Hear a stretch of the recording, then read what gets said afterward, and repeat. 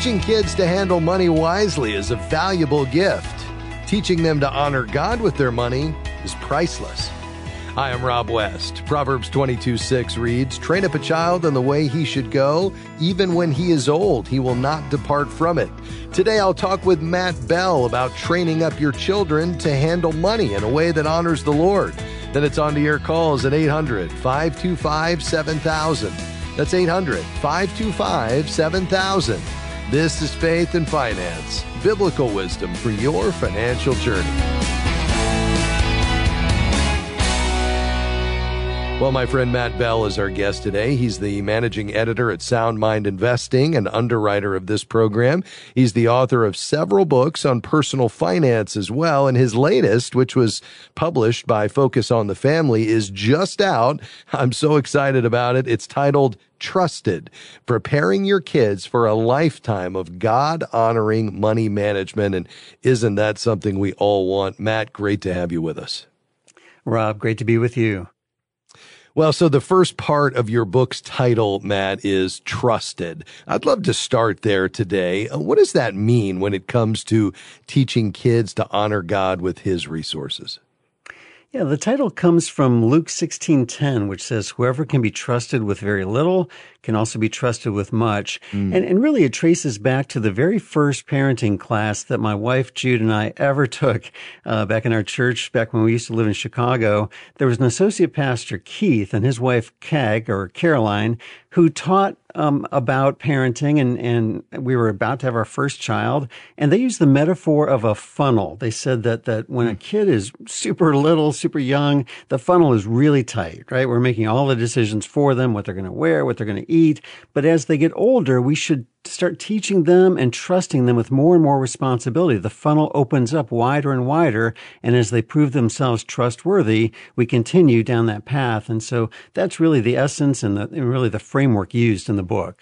I love that. I mean, faithful with a little is such a big theme here in God's Word. Then we're entrusted with much later, and clearly that's something we want for our kids. Let's just talk about the importance of this, Matt. You and I know this is a critical skill that we need to teach our kids, not only on the literacy side, but really God's heart as it relates to money. But why? Why is it so important? Because on the one hand, there's so much at stake here, and also on the other hand, because there's so much opportunity here, so much potential. And I say there's so much at stake here, Rob, because it isn't that if we don't teach our kids about money, they won't learn. They will learn, but the culture, our consumer culture will be their teacher, and that's not the greatest idea. And there's also so much potential here, because if you think about the idea of compounding, people usually think of compounding when they think of investing, and it's a very, very powerful idea that can really multiply money over time. But I love to think about that same power of compounding in all areas of finance. So you get a young child who catches a vision for generosity and starts to build some habits and practices of giving toward God's kingdom work in this world. And the way that God could multiply that over their lifetime is just, it's impossible for us to fully imagine. Or a young person who develops just a kind of generally healthy relationship with God and money, how that'll flow into his future relationship with his future wife, how it'll impact his lifelong relationship with Christ, how that will free him to make the difference with his life he was designed to make. I just love the potential of getting kids at an early age started in the right direction financially. That's so good. We've got just about a minute before our first break here, Matt. Obviously, a lot of parents are struggling with their own finances. They don't see their own finances as being in order, and therefore they're hesitant to teach on the topic because of that. How would you counsel them? Yeah, I would say for one thing, none of us ever get the money thing fully right. We're all in process to some degree. And so be encouraged that you don't have to have your finances completely perfect in order to do this. But secondly, in each of the really practical chapters in the book, I spend the first portion speaking directly to parents because it is important for us to serve as role models. And so as long as we're in the game, we're learning, we're continuing to apply biblical principles to our own finances, that's really the goal.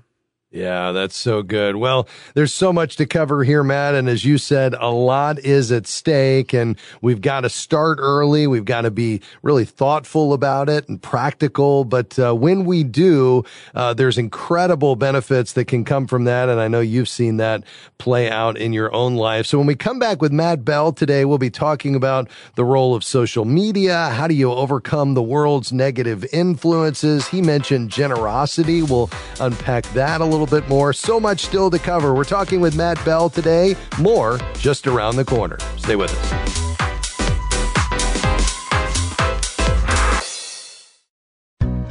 What if buying groceries, gas, or dining out could help change lives? With Christian Community Credit Union's Cards That Give to Missions, you can help spread the gospel, combat human trafficking, and protect vulnerable children with every purchase at no cost to you. Apply for your card today. More information is available at joinchristiancommunity.com. That's joinchristiancommunity.com. The credit union is an underwriter of this ministry. Membership eligibility required. Are you looking for a financial professional who aligns with your biblical values?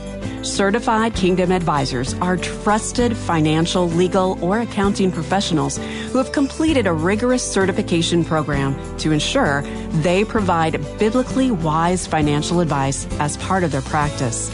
You can find a local CKA professional in your area by going to faithfi.com and clicking Find a CKA.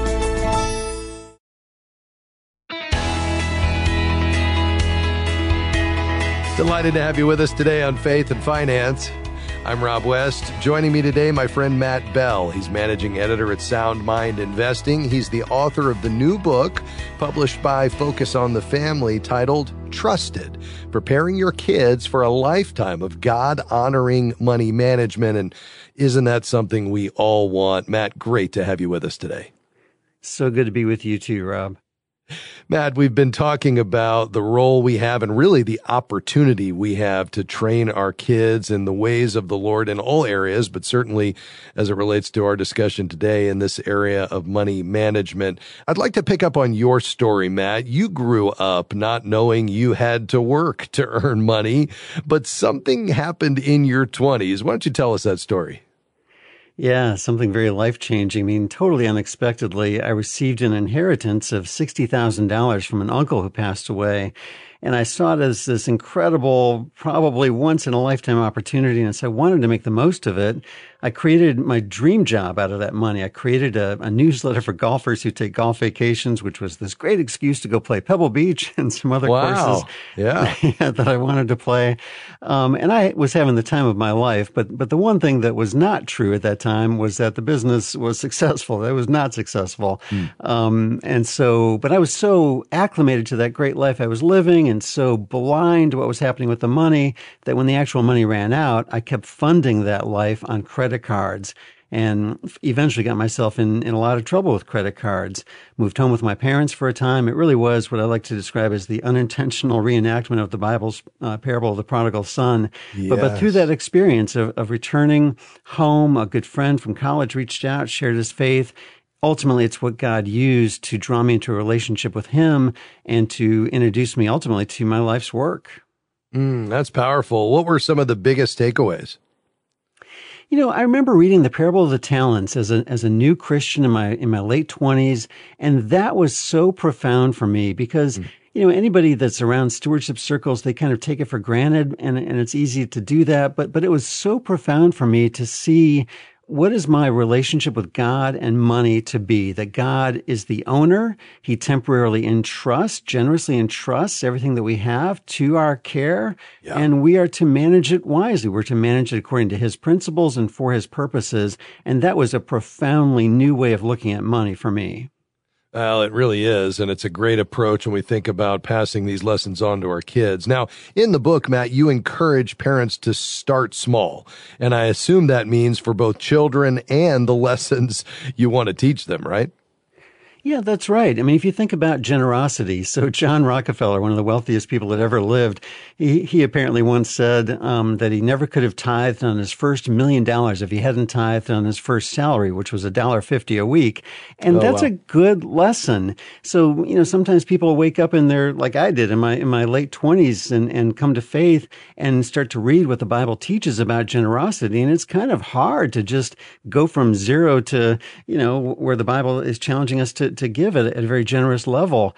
But for a kid to grow up with that just being normal for them, that we're going to honor the Lord with the first portion, the first fruits of all that we receive, that's such a helpful thing to get that from the get-go. Yeah, no question about it. Now, one of the challenges for parents you write about, Matt, is this idea of growing up in a target market. What do you mean by that? Yeah, I mean, marketing is just all around us. It's in the air we breathe. Yep. It used to be that marketing messages, advertising messages were much easier to see. They would interrupt a television program that we're watching, for example. But now it's just woven into the fabric of everyday life. And so it's a little bit harder to see it, to notice it. And that makes it all the more powerful because we're just taking it in all the time. And so social media, that's marketing on steroids. Yes. That's the comparison game on steroids.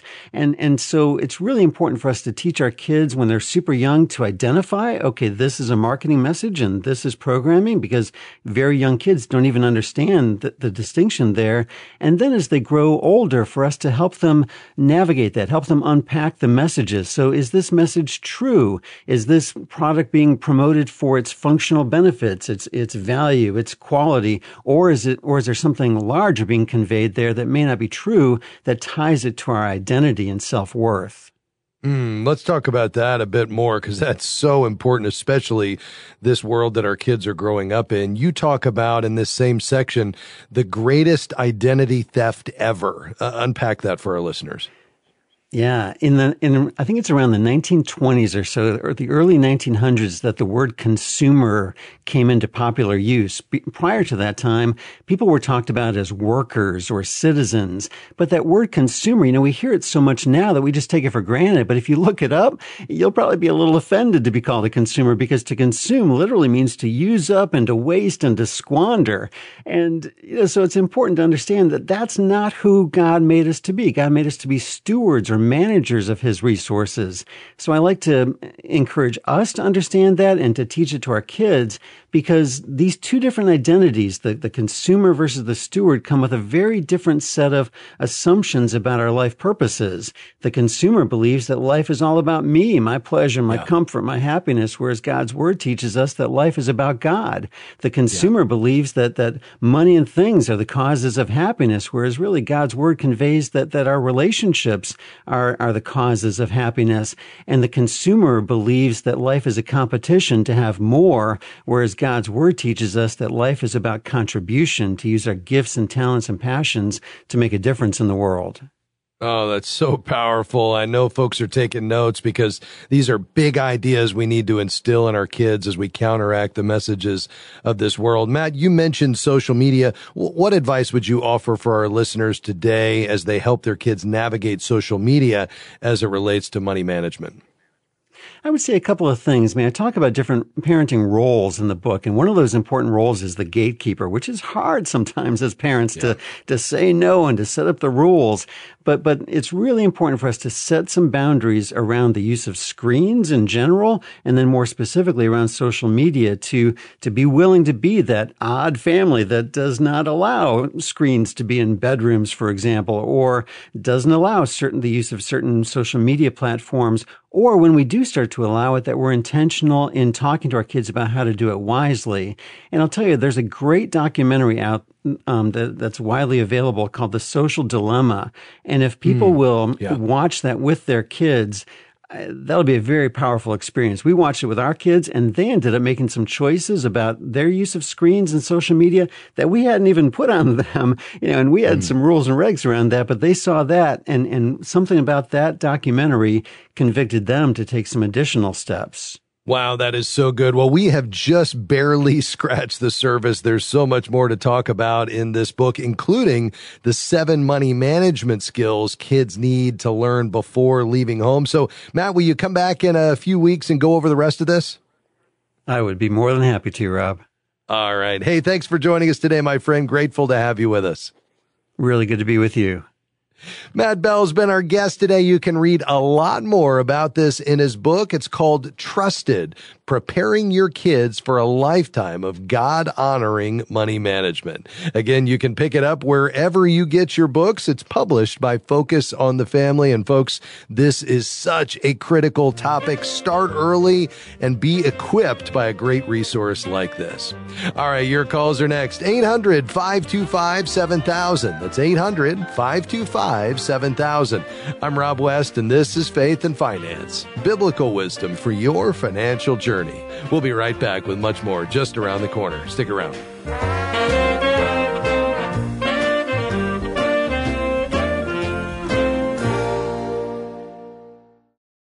We are grateful for support from Sound Mind Investing in the Faith and Finance program. For more than 30 years, they've been helping Christians reach their financial goals with step-by-step guidance for investors at every stage, from those just getting started to those getting ready for retirement. Through scriptural principles and practical suggestions, SMI offers financial wisdom for living well. More information, including the short video webinar on profit and peace of mind, no matter what's happening in the market, is available at soundmindinvesting.org. We're grateful for support from Eventide Investments on the Faith and Finance program. Eventide's approach to values-based investing is grounded in the belief that humankind was created in the image of God, with intrinsic dignity, value, and worth. Eventide calls this investing that makes the world rejoice. More information is available at eventideinvestments.com. That's eventideinvestments.com.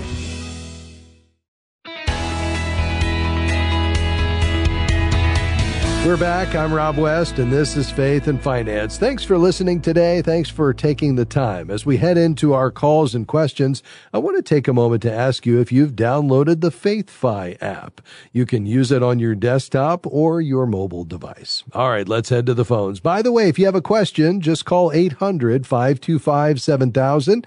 That's 800-525-7000 is the number to call. Let's go to Orlando. Hi, Eric. Thanks for calling. Go right ahead. So I went and purchased a newer vehicle with the co-signing help of my earthly dad, and I was really trying to avoid it. I searched for cars for a long time, and I just couldn't find something that could fit me. So I went ahead to Chevy, and I got this new vehicle right now. All right. The percentage rate, the interest rate is super high. It was in 20%, Yeah. and I'm really regretting getting this car, and I kind of sort of rushed into the decision. This is my very first car from a lot. I had been used to always buying in cash. So my question to you is, versus me taking it back and taking that credit hit and probably harming me and my dad's credit, do you know if there's any possible options for me, maybe even if there's to trade it in and pay the difference to get a different truck, just to try to avoid that whole thing? Yeah, there's not really any specific cooling off period for buying a new car in the state of Florida. So I think your best option is really to go back to that dealer. How long has it been, Eric? It's only been about 3 weeks. Okay. Yeah, I'd go back to that dealer and just say, listen, we're less than a 30 days in. I have discovered that, in hindsight, as much as I love this vehicle, it just doesn't work for me financially. And I'd love to know what you can do for me. And I'm willing to buy another car from you, perhaps from their used car lot. And, maybe they'd be willing to work with you, even if the contract doesn't allow for it specifically. There wasn't any kind of, have you reviewed the contract to see if there's any kind of language that gives you a period of time where you can basically terminate the contract? Usually it's, only a matter of a couple of days, if any. Yeah, I did see something about the cooling off thing, but it was saying that it really doesn't allow it, like you said. Yeah, yeah. So I think the key is just to appeal to their desire to keep you as a happy customer. This is undoubtedly something that has occurred, with others, because this is, not uncommon for folks to have buyer's remorse as they get in and feel like, man, this is the car for me. I just need to make this happen. And then credit comes back and they say, yeah, we can put you in this vehicle today. And, and all of a sudden, next thing you know, you've got a vehicle, and then reality sets in and you're like, wait a minute, this is not going to help me accomplish my financial goals and objectives. So I think, appealing to their desire to keep you as a happy customer and helping you get into another vehicle, I think is about the best option that you have, because you don't have any legal recourse to cancel the contract and make it null and void. Obviously, if they could come out whole and get you into another vehicle and then be able to turn around and sell this, perhaps, at a slightly lower amount, everybody might win in that case. So I think that's going to be your better option. Apart from that, you'd have to sell it as a private sale and hope you could get as much out as you bought it for. And then you could take the proceeds, pay off the loan, and turn around and buy something else that's a little more affordable. So I think those are your two options. I'd probably start with the dealer and see if they're willing to work with you. If not, start investigating what other vehicles with the same mileage and make and model are going for through, CarMax or any of the others, Auto Trader, and see if you might have an option to sell this directly. Even though you may take a little hit, at least you're not going to damage your credit and, just turn this in, which is going to cause it to be sold at the auction. And then you're going to have a pretty significant deficiency between the balance you owe and the amount they get for it. You'd be much better off if they won't work with you selling it on your own and hopefully only take a hit of a few $100s. Let us know how it turns out, Eric. Thanks for calling. To Georgia. Hi, Mary. Go right ahead. Hey, I love your show. I've learned so much over the years. And my husband and I, we're getting to the point where we can actually see on the horizon. It's way out there, but getting towards the years where we'll get to retire. That's great. I'll be 57 and he'll be 58 this year. Nice. So he worked for UPS for 20 years. Because they don't transfer, he left them at 20 years when we had to move to Georgia to kind of help with his mom. Okay. So we don't know. Over the years, we've heard that their pension was in trouble, that there was just not good management of it. So I just didn't know how you go about finding out what is likely to be available as a pension. Yeah. Well, I'm not familiar with there being any problem with the UPS pension. I know you are vested as an employee, I think after just 3 years of service. So there shouldn't be any question about that. I would just gather the documentation, if you still have it, that should include a benefit statement and notification that you're vested. And, apart from that, or even in addition to that, just contact UPS with your questions just about his years of service and the benefits that he's entitled to, and they should be able to provide you that very easily. Okay, just never even occurred to me to do that, I guess. Yeah, no problem. And then as far as our Social Security, I often hear you say that you have to go to the Social Security Administration. So there's no online way to check and see what you're likely to be getting.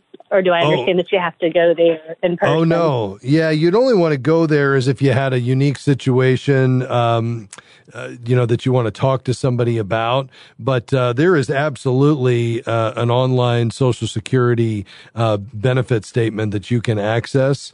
It's called the My Social Security at SSA.gov. And basically, once you create an account, then you'll provide, access to your estimates for retirement, disability, survivor's benefits. Anything you would be eligible for will be on your online statement with My SSA. So just go to SSA.gov and set up your free account, and then that will provide you all of your benefits, and you can log in and check that whenever you want. All right, I guess it's about time we start doing that. I think it probably is. You're approaching that season of life, Mary. That's exciting, though. It is exciting. Are you all going to stay in Georgia, or do you have plans to move somewhere else? We are. Our kids are here, and cool. Our new grandbaby is here, so we will be here. All right. I love it. Well, I'm a Georgia boy myself, so I like hearing that for sure. Well, Mary, God bless you. You and your husband, you enjoy this next season of life. Thanks for your kind remarks about the program as well. Well, once again, our time went by way too fast, but tune in next time and we'll do it all over again. Before we go, I'd like to thank our incredible production team, Amy, Devin, Jim, Robert, Brandy, Rob, and Ben. Couldn't do it without them. Have a great rest of your day, and I'll see you again next time for another edition of Faith and Finance. Faith and Finance is provided by FaithFi and listeners like you.